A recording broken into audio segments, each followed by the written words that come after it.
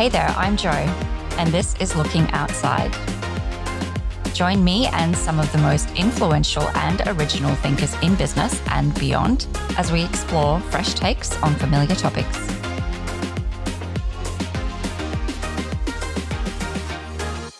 Do you ever see a really great idea and think, man, I want to speak to the person who came up with that?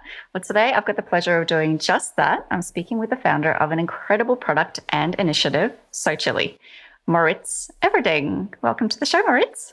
Hey, Jill. And yeah, thanks a lot. It's nice to be here. Yeah, I was so happy that you could join me all the way from Germany. I think you're the second German guest that I have on the show, which is very exciting. Yeah, and I'm still curious how you found my profile and like my social business in the making. So maybe I can start with the first question on your side. Like, how did you find me? How did I find you? Well, actually, a relatively interesting story, hopefully. I do foresight for a living, so we're constantly scanning the world for signals of the future. So what are new startup, smaller organizations doing that is giving us a sign of where the future is headed? And so Chile came on the radar. Wow. For a piece of work that I was doing for actually kind of a global landscape of food that gives back or food that is sourced more responsibly or food sovereignty. So empowering farmers to do better and kind of creating these products that help to empower the people who actually make the produce. So your So Chili product came up on the radar and I'm like, ooh, what is this? And actually, I'd love for you to talk a little bit about this because what really struck me was when I think you made a video or a statement and you said, anyone can make a chili sauce. That's not necessarily what makes us different. What makes us different is the way that we do it and then the way that we give back to communities and to the farmers. So maybe that's a good segue for you to tell us a little bit about yourself. Yeah, it definitely is. Well, first of all, I'm really happy to hear that that's the way you found social. So it does already like check a box for my vision because I do actually want to inspire other businesses, other food businesses, to also see, hey, how can our products make a change? And to start off there, so my name is Moritz Everding. I live here in Germany, and I was crazy enough to think that a hot sauce company can make a change. And I started the company called So Chili, or if you just speak it a bit differently, socially, and you already get a hint about, it's about social impact. And it actually all started on my podcast. I have a German-speaking podcast, some English episodes as well, with two of my very good friends. The podcast is called Purpose Projects. And we had one where we have very, very inspiring people come on and talk about how they're making a change. So a bit like your podcast. And in this podcast, I also got to meet Thorsten Schreiber. He's the founder of the company called Africa Green Tech, where he empowers villages on the African continent. There are 600 million people on the African continent who do not have reliable access to electricity. And he has like this off-grid solution, of course, solar powered, to help people get first-time access to electricity. And on our podcast, like when the episode was over, he was asking me like, what do I do besides my hobby podcast? And I'm like, I work in business development and innovation field. And I would always want to have a small hot sauce company on the side. And maybe we can even combine that with your purpose, with like empowering villages with electricity. And that was like the first start of Socially, actually. So this small idea of hot sauce company giving access to electricity, that was the start. And a couple of months later, we actually started the company.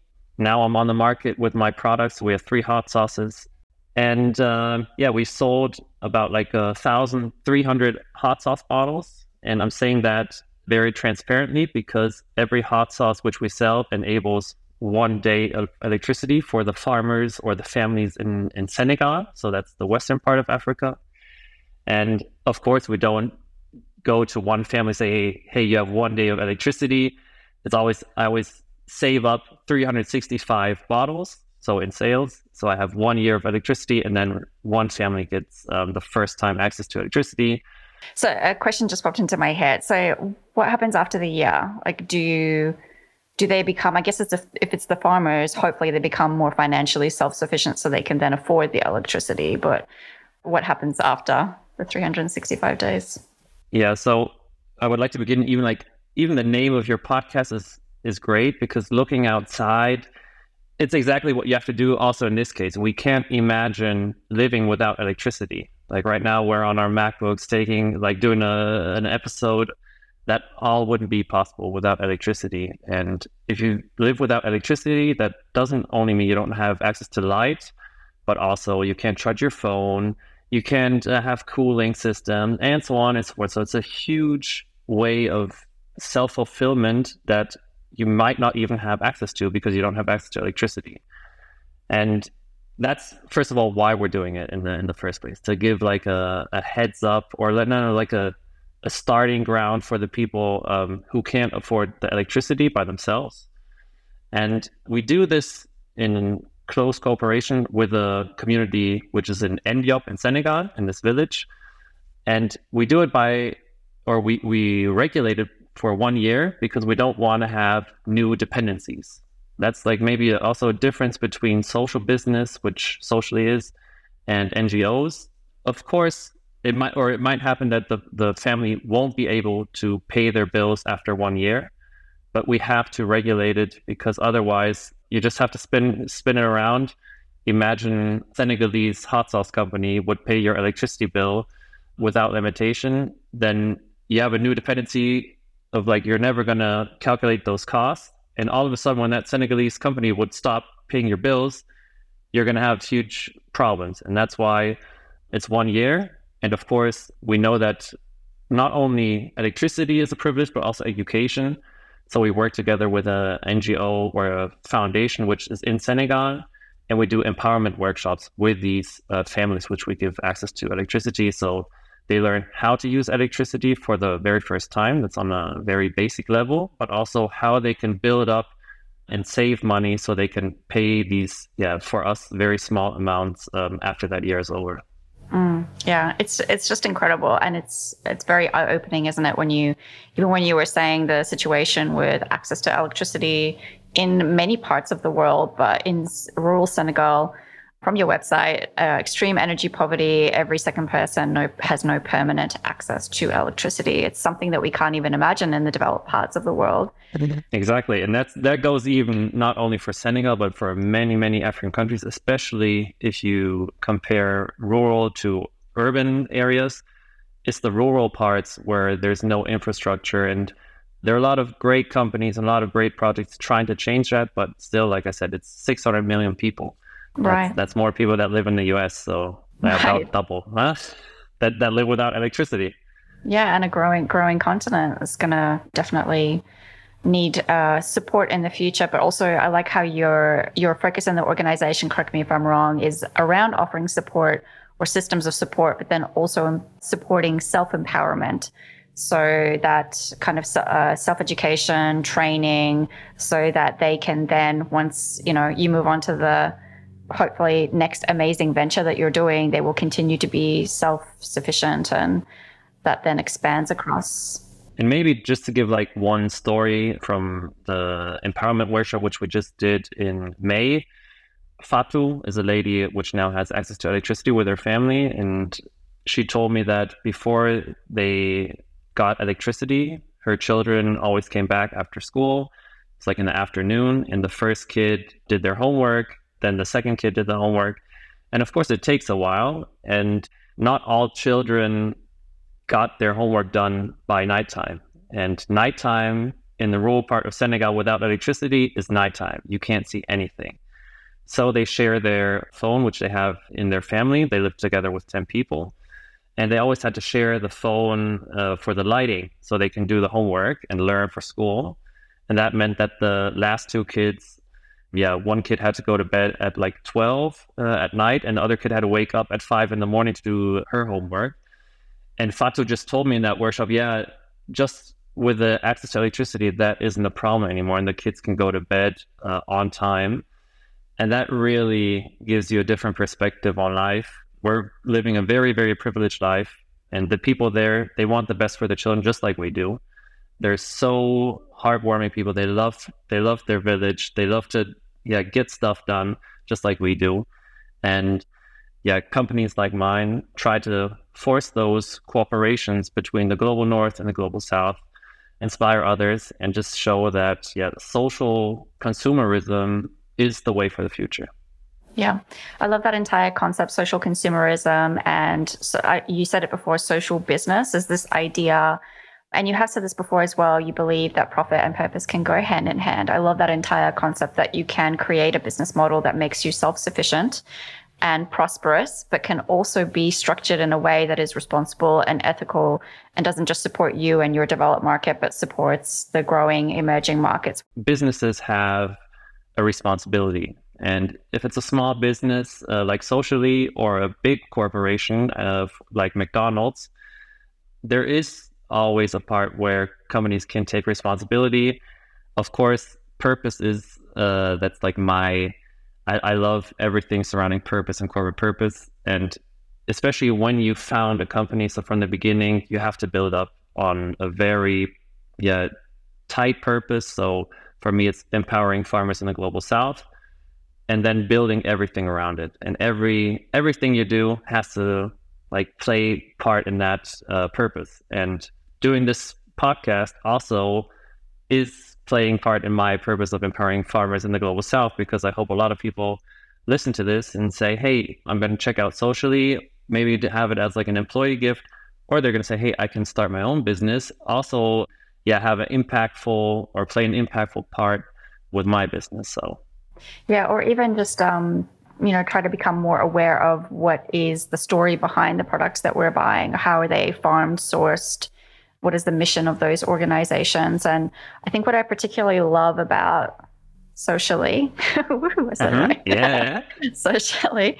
And what really drew me to it was that you were doing something, first of all, you were doing something for the global south. So there are a lot of organizations now who create these kind of purpose-led campaigns that are much more for the developed markets that have more progressed and progressive issues, versus kind of fixing a lot of the things that are foundationally wrong and unequal in many parts of the world. And then the second part that I loved was that you were so tangible about what you're giving back. Like you can actually say for every bottle we sell, we give a day of electricity. I mean, that kind of like transparency in what you're actually doing is quite rare inside of particularly the CPG industry, isn't it?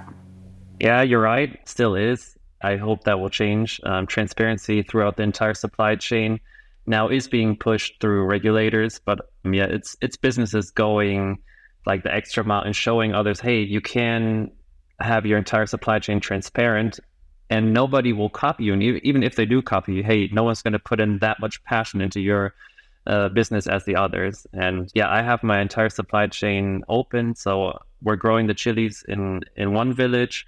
In Wolof, that's the main language in Senegal. Chilies are called kani. And I'm telling you, the kani from Senegal, they're just different. They have like this really rich taste. And we have like a pre-production there where we pre-process the chilies to a chili mash.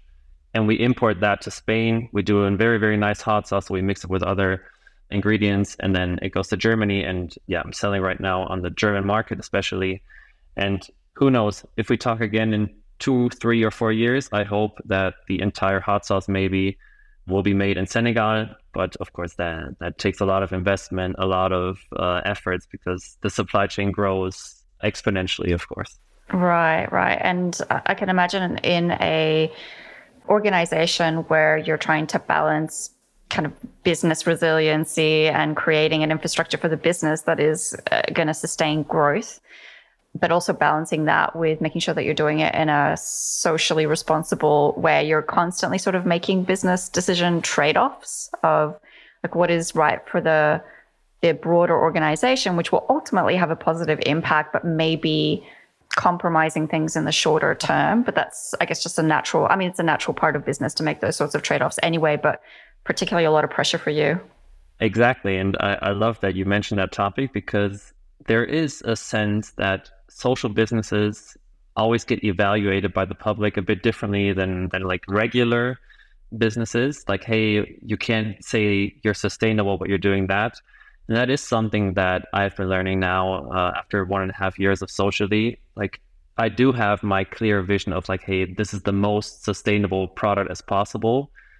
But you do have to think in versions, and not only for the product, but for every process step for that product. So, hey, maybe for the chilies, I'm already in version 3.0, but for the transport route, I'm in version 0.5, but on the packaging, I'm in version 6.0.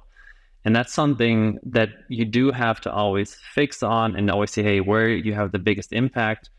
For socially, the biggest impact is at the beginning of the supply chain of paying a fair price for the chilies, and at the end of the supply chain, giving access to these rural communities or these families who live in these rural communities. And that's something that we can start off like right away. And everything that comes in the next months and years, that's something that I can now fine tune. Yeah, with hopefully a lot of hot sauce sales, because let's be honest, you can have the most sustainable product you want. If it doesn't taste good, nobody's going to buy it. And that's also something that people tend to forget. You do have to be a bit mainstream. It does have to look nice. The product design has to be on point. Here you are in the call. You can see like this is the bottle. It has to look nice. It has to feel good. It has to, like you need to have it on the table, and not only for hot sauce, for every consumer good. And yeah, you just put that layer of social impact or impact on top. And of course, it's a lot more work, but it's a lot more fulfilling. You're doing a lot better work. And you also have a USP, which I hope that people will see. Yeah, yeah. Well, I can't wait to try the sauces. So just to be clear, I can't buy it from the US. I can't import it from Germany.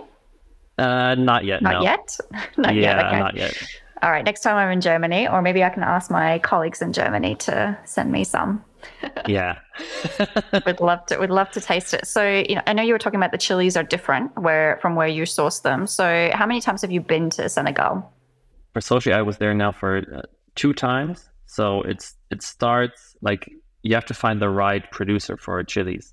And that also was a huge journey for me. Like first I wanted to work with other farmers where it didn't work out. Now I found a perfect farm, which is even organically certified, which is very, very rare in Senegal. But for me, very, very important, pushing organic trade, also think about climate consequences of your food, and organic plays a huge part in that. And yeah, for that, I was there twice. And that's also something that I love. We live in such a digital world, and I think that 95% of startups or business can be done digitally. And for the rest of 5%, you have to be willing to travel around the world in order to, making your vision actually happen. And of course, I would love to go to Senegal even way more often, but I don't have to do that. I have my co-founder, Thorsten, who lives in Senegal, who always has that network there. So if stuff that, just pops up and which is important to get done immediately, and you have to reach the people in the village, I have my way of doing that. Yeah. Yeah, I think that's incredible as well. But also, like very smart that you're kind of thinking about what can you do and what can you maintain and keep going without actually having to be there and leverage the resources that are on the ground, not just from your business partner, but also from the other social communities and charities that you mentioned before. But then also at the same time, and Seth Goldman mentioned this to me when he was talking about the tea product that he makes, is actually it's so impactful when you are able to go, even if it's once in a while, to the farmers and actually speak with them firsthand and see the impact that you're making in the communities. I can imagine that those stories have really stayed with you as well. Of course. And also that's also one of the main reasons why founders do it, of course, and of having that feeling like, hey, I can see the impact. And that's the special thing about social impact. It is tangible, not only like the product itself, but also the impact. So when you talk to the families, and it is important to have those milestones throughout your journey, but it's not about me. So I don't have to be the guy who has to be having, because I was in the village for a week. It's about them and how they want to use the electricity, how they can build up something that they didn't have the chance before. And I think that's something like this tangibility of impact is something also which is important, especially during these months where maybe it is rough to start a company, to just say like, hey, like the company is doing good.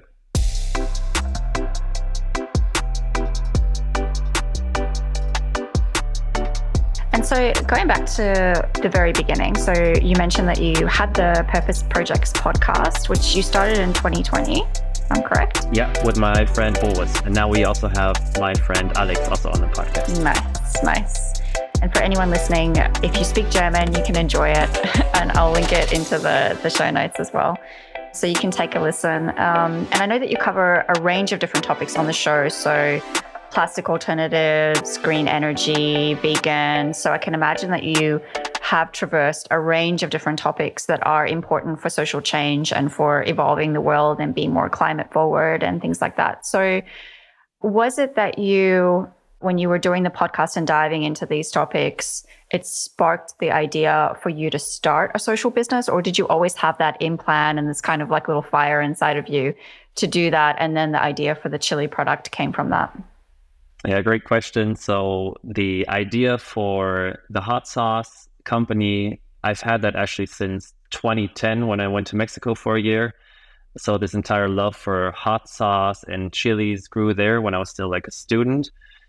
The love for purpose-minded business grew throughout my studies and also through my work as a business developer, where I saw, okay, every project should have like a sustainable core and can be part of something bigger.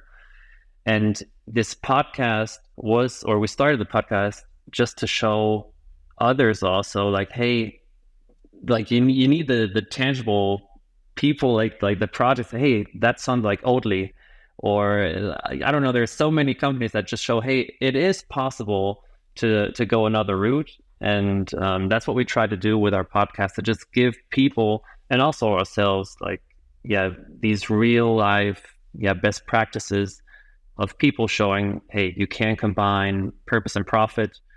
Yeah, that's the main reason why we do it, and why we're still doing it. I have to say it's a hobby. I think maybe you can also touch upon why you're looking outside. I would love to hear that. But for me, it's just like a huge source of inspiration. I love to do my deep dives into new topics and to read all about that topic, and then get to meet the person. And that's something that you had in school, also during your studies. And once you're on the job, at some point it does kind of stop. You're always like in your field. So for example, you're always in the field of food and beverages, but you never get to hear about, you had someone I think from the airport, or you had a pilot on, I saw. So you never hear about a pilot. So if you're interested in talking to a pilot, what's the podcast is a great opportunity. So that's why I love podcasting, and that's why we do it, to just hopefully have a lot of more purpose projects in the future. How about you? Why do you start looking outside, and why do you do these types of interviews? Yeah, I think you really hit the nail on the head. I think it's very similar for me. I felt like the learning journey shouldn't stop, particularly if you're, very well versed in whatever industry you're in or whatever field that you're in. You can be an expert in that, but continue to learn. And I think what I really enjoy about the podcast is that I get to listen. So yes, I love the fact of, researching a different topic or trying to figure out through research, why is it that this person could have gone down this path and created this thing, and what makes it successful? Or even in the case of the pilot, what is that intersection between business and foresight and manning an airplane? Like, why did this person connect those two things together? That kind of curiosity. But then actually jumping on the podcast and just listening to their story, I find that probably similar to what you were touching on before. I just leave so energized, and energized I know what you mean. Energized for the future as well, right? Because they're just sparking so many different connections for you and making ideas that are quite conceptual very real, for like, how could you go and actually create a business? Like, I love how you said before, almost like the layers, the versions that you're trying to create. Is, I think a lot of people, for example, when they think about a socially good organization, they think they have to either evolve the organization that they're in today, which means throwing everything out, which of course, like no shareholder is going to sign that off, or they have to make this absolutely perfect product that is fully sustainable and fully ethical and also hopefully delicious at the same time. And sometimes that's actually unachievable, but it's those little small steps that you can make that make it impactful. And even just the story that you tell around, we're constantly evolving the business and constantly trying to grow the product and make more of an impact in the communities in Senegal. I think there's so much for people to take away from that, even if they work in a, massive multinational organization. Yeah, but of course there are like bad apples like that love purpose washing, greenwashing, and Right. as an employee, you do have to see, hey, we are in a climate crisis, we are in a biodiversity crisis. You can't call out your business, or you can change even the business or the field you're working in to say, hey, I'm gonna be part of the change and have my impact, even if it's a small impact. It doesn't matter. Like I'm gonna be on the right side there, and I think that a lot will happen in that field in the next years, especially seeing so many climate crises now pop up. And yeah, at some point, people are going to ask them, hey, what is my company or what am I doing of maybe helping in for these problems? And Yeah. one indicator. So I think, yeah, in 2023, almost every company now has a vision and a mission statement, but also like a purpose statement now. And especially like in the field of consumer goods, I love, like, I have this check in my mind, like a purpose check, like, is the company that has that, like, does the product even matter for that purpose? So for me, like, does it even matter that I'm selling hot sauces, or could I even be selling like mango smoothies or whatever and still have the same impact? And I think I could. Like, okay, it would maybe be a spicy mango, but it's still all about empowering farmers in the global south. Right. And having that purpose check in mind every now and then does help a lot, and aligning like, hey, are we on the right way? Are we doing that what we want, or why we started the business? Yeah, with socially, I'm just at the beginning. I hope I'm gonna be a huge brand someday, but No yeah, I doubt. think that's something the future Joe and the future Mo will listen to. Nice. Love that. Also, just I think it's important what you said before, that you're not a charity and that you are trying to still make a product that the masses like. I mean, you're in the business of commerce, right? So you want to give people more of what they want, because ultimately, Yeah. the everyday person spending their money with you and your brand is going to benefit your social cause. So give them something that they want, and that is obviously delicious and high quality and great value and all of those amazing things. So it's the marrying of those two things together that I think is really powerful. And that's the core of social consumerism. So, of course, you could say, hey, why don't you just donate to a charity in Senegal which empowers farmers with access to electricity? But I think the statistic here in Germany is like that 0.1% of the loans which the people get are donated. And like, we're not altruistic. Like, we want like this some sort of reward, and that's something often like these social consumerism brands. For example, we have a huge brand here in Germany which is called Share, which does great work there. They also have this one-to-one principle, like you buy one water and you help a water project in another part of the world. And that's something like these rewards. That's what the people, of course, want. Not only of course, they want the good hot sauce, but they also want the good feeling. Like, hey, I did that, and maybe they even want to talk about it. And of course, that is a discussion which I want the people to have when they're eating dinner. Like, hey, why does electricity even matter? And seeing, how privileged maybe we are living, and even thinking about the consequences of why people in the global south aren't living that privileged. And yeah, not feeling pity, but forcing cooperations and working together. Yeah, definitely. And also, probably leveraging the power that organizations have. So, I mean, just knowing that, even going back to charities and NGOs, they are less trusted than organizations, and in particular private organizations, based on the Edelman Trust Barometer. It's like if you look at government or NGOs, sometimes you're actually unsure as an everyday person, like, is that money getting funneled into the right place? Is it being used appropriately? Are the right people empowered to make the right decisions with that money? And so that's where the the impetus comes from private organizations who actually have hopefully the transparency, the tangible actions that they can show that they're spending the consumer's money appropriately. And, you know, in many cases, more so than NGOs and government, moving much faster. So I can imagine that the speed of change that you have, like particularly because you've only started the organization late 2021, I mean, the impact that you've made in that time is tremendous.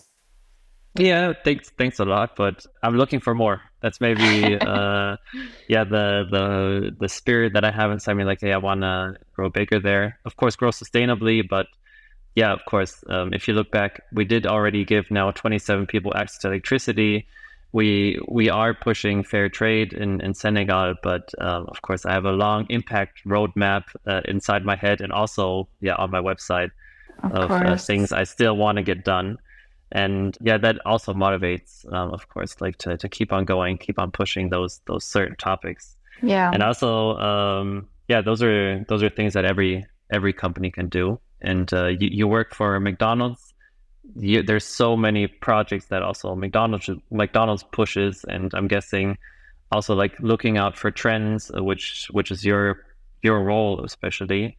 You will see that a lot of these future trends have something to do with sustainability and creating impact in a certain way, and maybe the core or the best solution is something that goes with the purpose of McDonald's.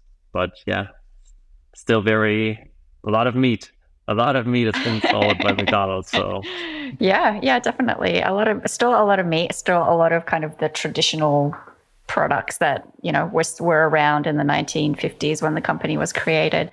But I think also the other positive thing is, because it's such a huge organization, and I'm sure that many multinationals feel the same way, it's not just one thing that you deliver. Like a lot of what we do is in communities and building, supporting and sustaining local communities, whether it's through Ronald McDonald or whether it's through the franchisees. So I think that's another like really interesting angle connected into what you guys do with socially, is thinking about, you know, the empowerment of the people that you're working with inside of more of that local global impact space.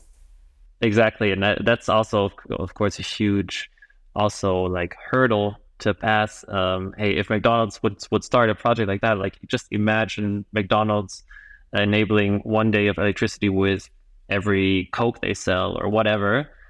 Oh my God, these 600 million people would have access to electricity like by next week, you know, and they can't start that small because, of course, it's always bigger projects. But of course, I hope that also corporations like McDonald's and so on will do exactly these huge or these big scale projects also in that field.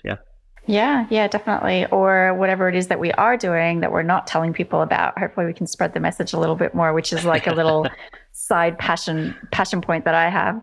Okay. So one thing that I wanted to ask you about, which is like a little bit of a side question, but I'm really curious about this. So I know that you have a degree in business administration, so you know your stuff there. But the thing that's really interesting is you studied Spanish philosophy as well. Yeah. So where did that pop up from? What was the desire there? I think studying only economics is so boring, and I also had that feeling of like when I stopped school, like I had to decide, and I always knew like it's way too boring. And in 2010 I was in Mexico in the northern part in Mexicali, and I just fell in love with Mexican culture, and I just thought, hey, why don't I just study Spanish and also Hispano-American culture? And it's like a 2-part bachelor which I had there. And that's like the reason, and that's also like is it an English word, interdisciplinary? Mm-hmm. Yep, interdisciplinary. Yeah. Yeah. So thinking interdisciplinary is something that is like such a strength that we all need, and only if you only study business, you often can tell like he's not looking left or right, or he's not looking outside the box, like you would say. Nice. And that was the reason. So I also got to stay in Spain for 1 semester, half a year, and that's actually right now where I'm producing the hot sauces, because I'm also combining passions which I had along, I'm still young, but along my life. And in Granada, you have like the best partner to do your hot sauces. So I'm very thankful that I found him there. When you're talking about interdisciplinary thinking and not, constraining your scope of interest or curiosity, and really thinking about how you can connect more things. And obviously that's helped you to generate even new business ideas and obviously new ways of thinking as well. So what is your go-to when you're trying to get that little spark of inspiration from looking at something in a different way? Maybe an example from socially that helped me a lot is I started like a food and purpose testing community, and I had a look at the 17 SDGs. So if you've never heard of the SDGs, the Sustainable Development Goals from the UN, and you have like this impact, which is just like categorized perfectly into 17 different areas. And for every SDG, I just contacted people which were on our podcast, or which I just knew, or even got to know just through that message, and said, hey, would you be willing to test my products, like the hot sauces, but also test my impact model, and just from your perspective, and give me honest feedback. That helped me a lot, actually, to just have professionals and from different fields have a look at my project at that point. And we are always very stuck in our lane, and it's always worth like getting outside of your comfort zone, asking people like, hey, can you please give me honest feedback? And the honesty is actually very important, because if you ask friends, they're all going to say, hey, you have an awesome product. Oh, the impact model is great. But you actually do need like honest feedback from people who know, also like who have expertise from their perspective. And that helps a lot. So I think that's something that helped me to look outside. Yeah, that's awesome. I love that so much. So I'll drop a note in the show notes as well about the SDGs. If you haven't heard of the SDGs, then I am worried for the state of the world. I'm sure that everyone has, but just in case. Yeah, just in case. Just in case. But I think that that's incredible. I love that. And also just, the honest feedback. So kind of marrying your intention with the path that you're actually taking and getting feedback on how that's matching up.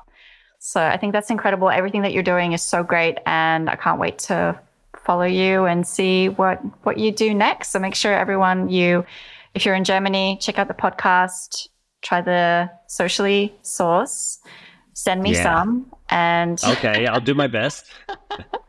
And follow Mo for all the amazing things you will continue to do. Thank you so much for coming on the show and sharing your journey.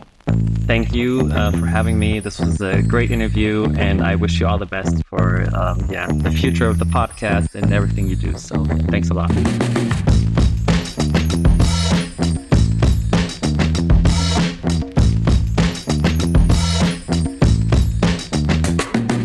Thanks for listening. If you enjoyed this episode, please rate, review, or share the show, and I will see you next time. Until then, keep looking outside.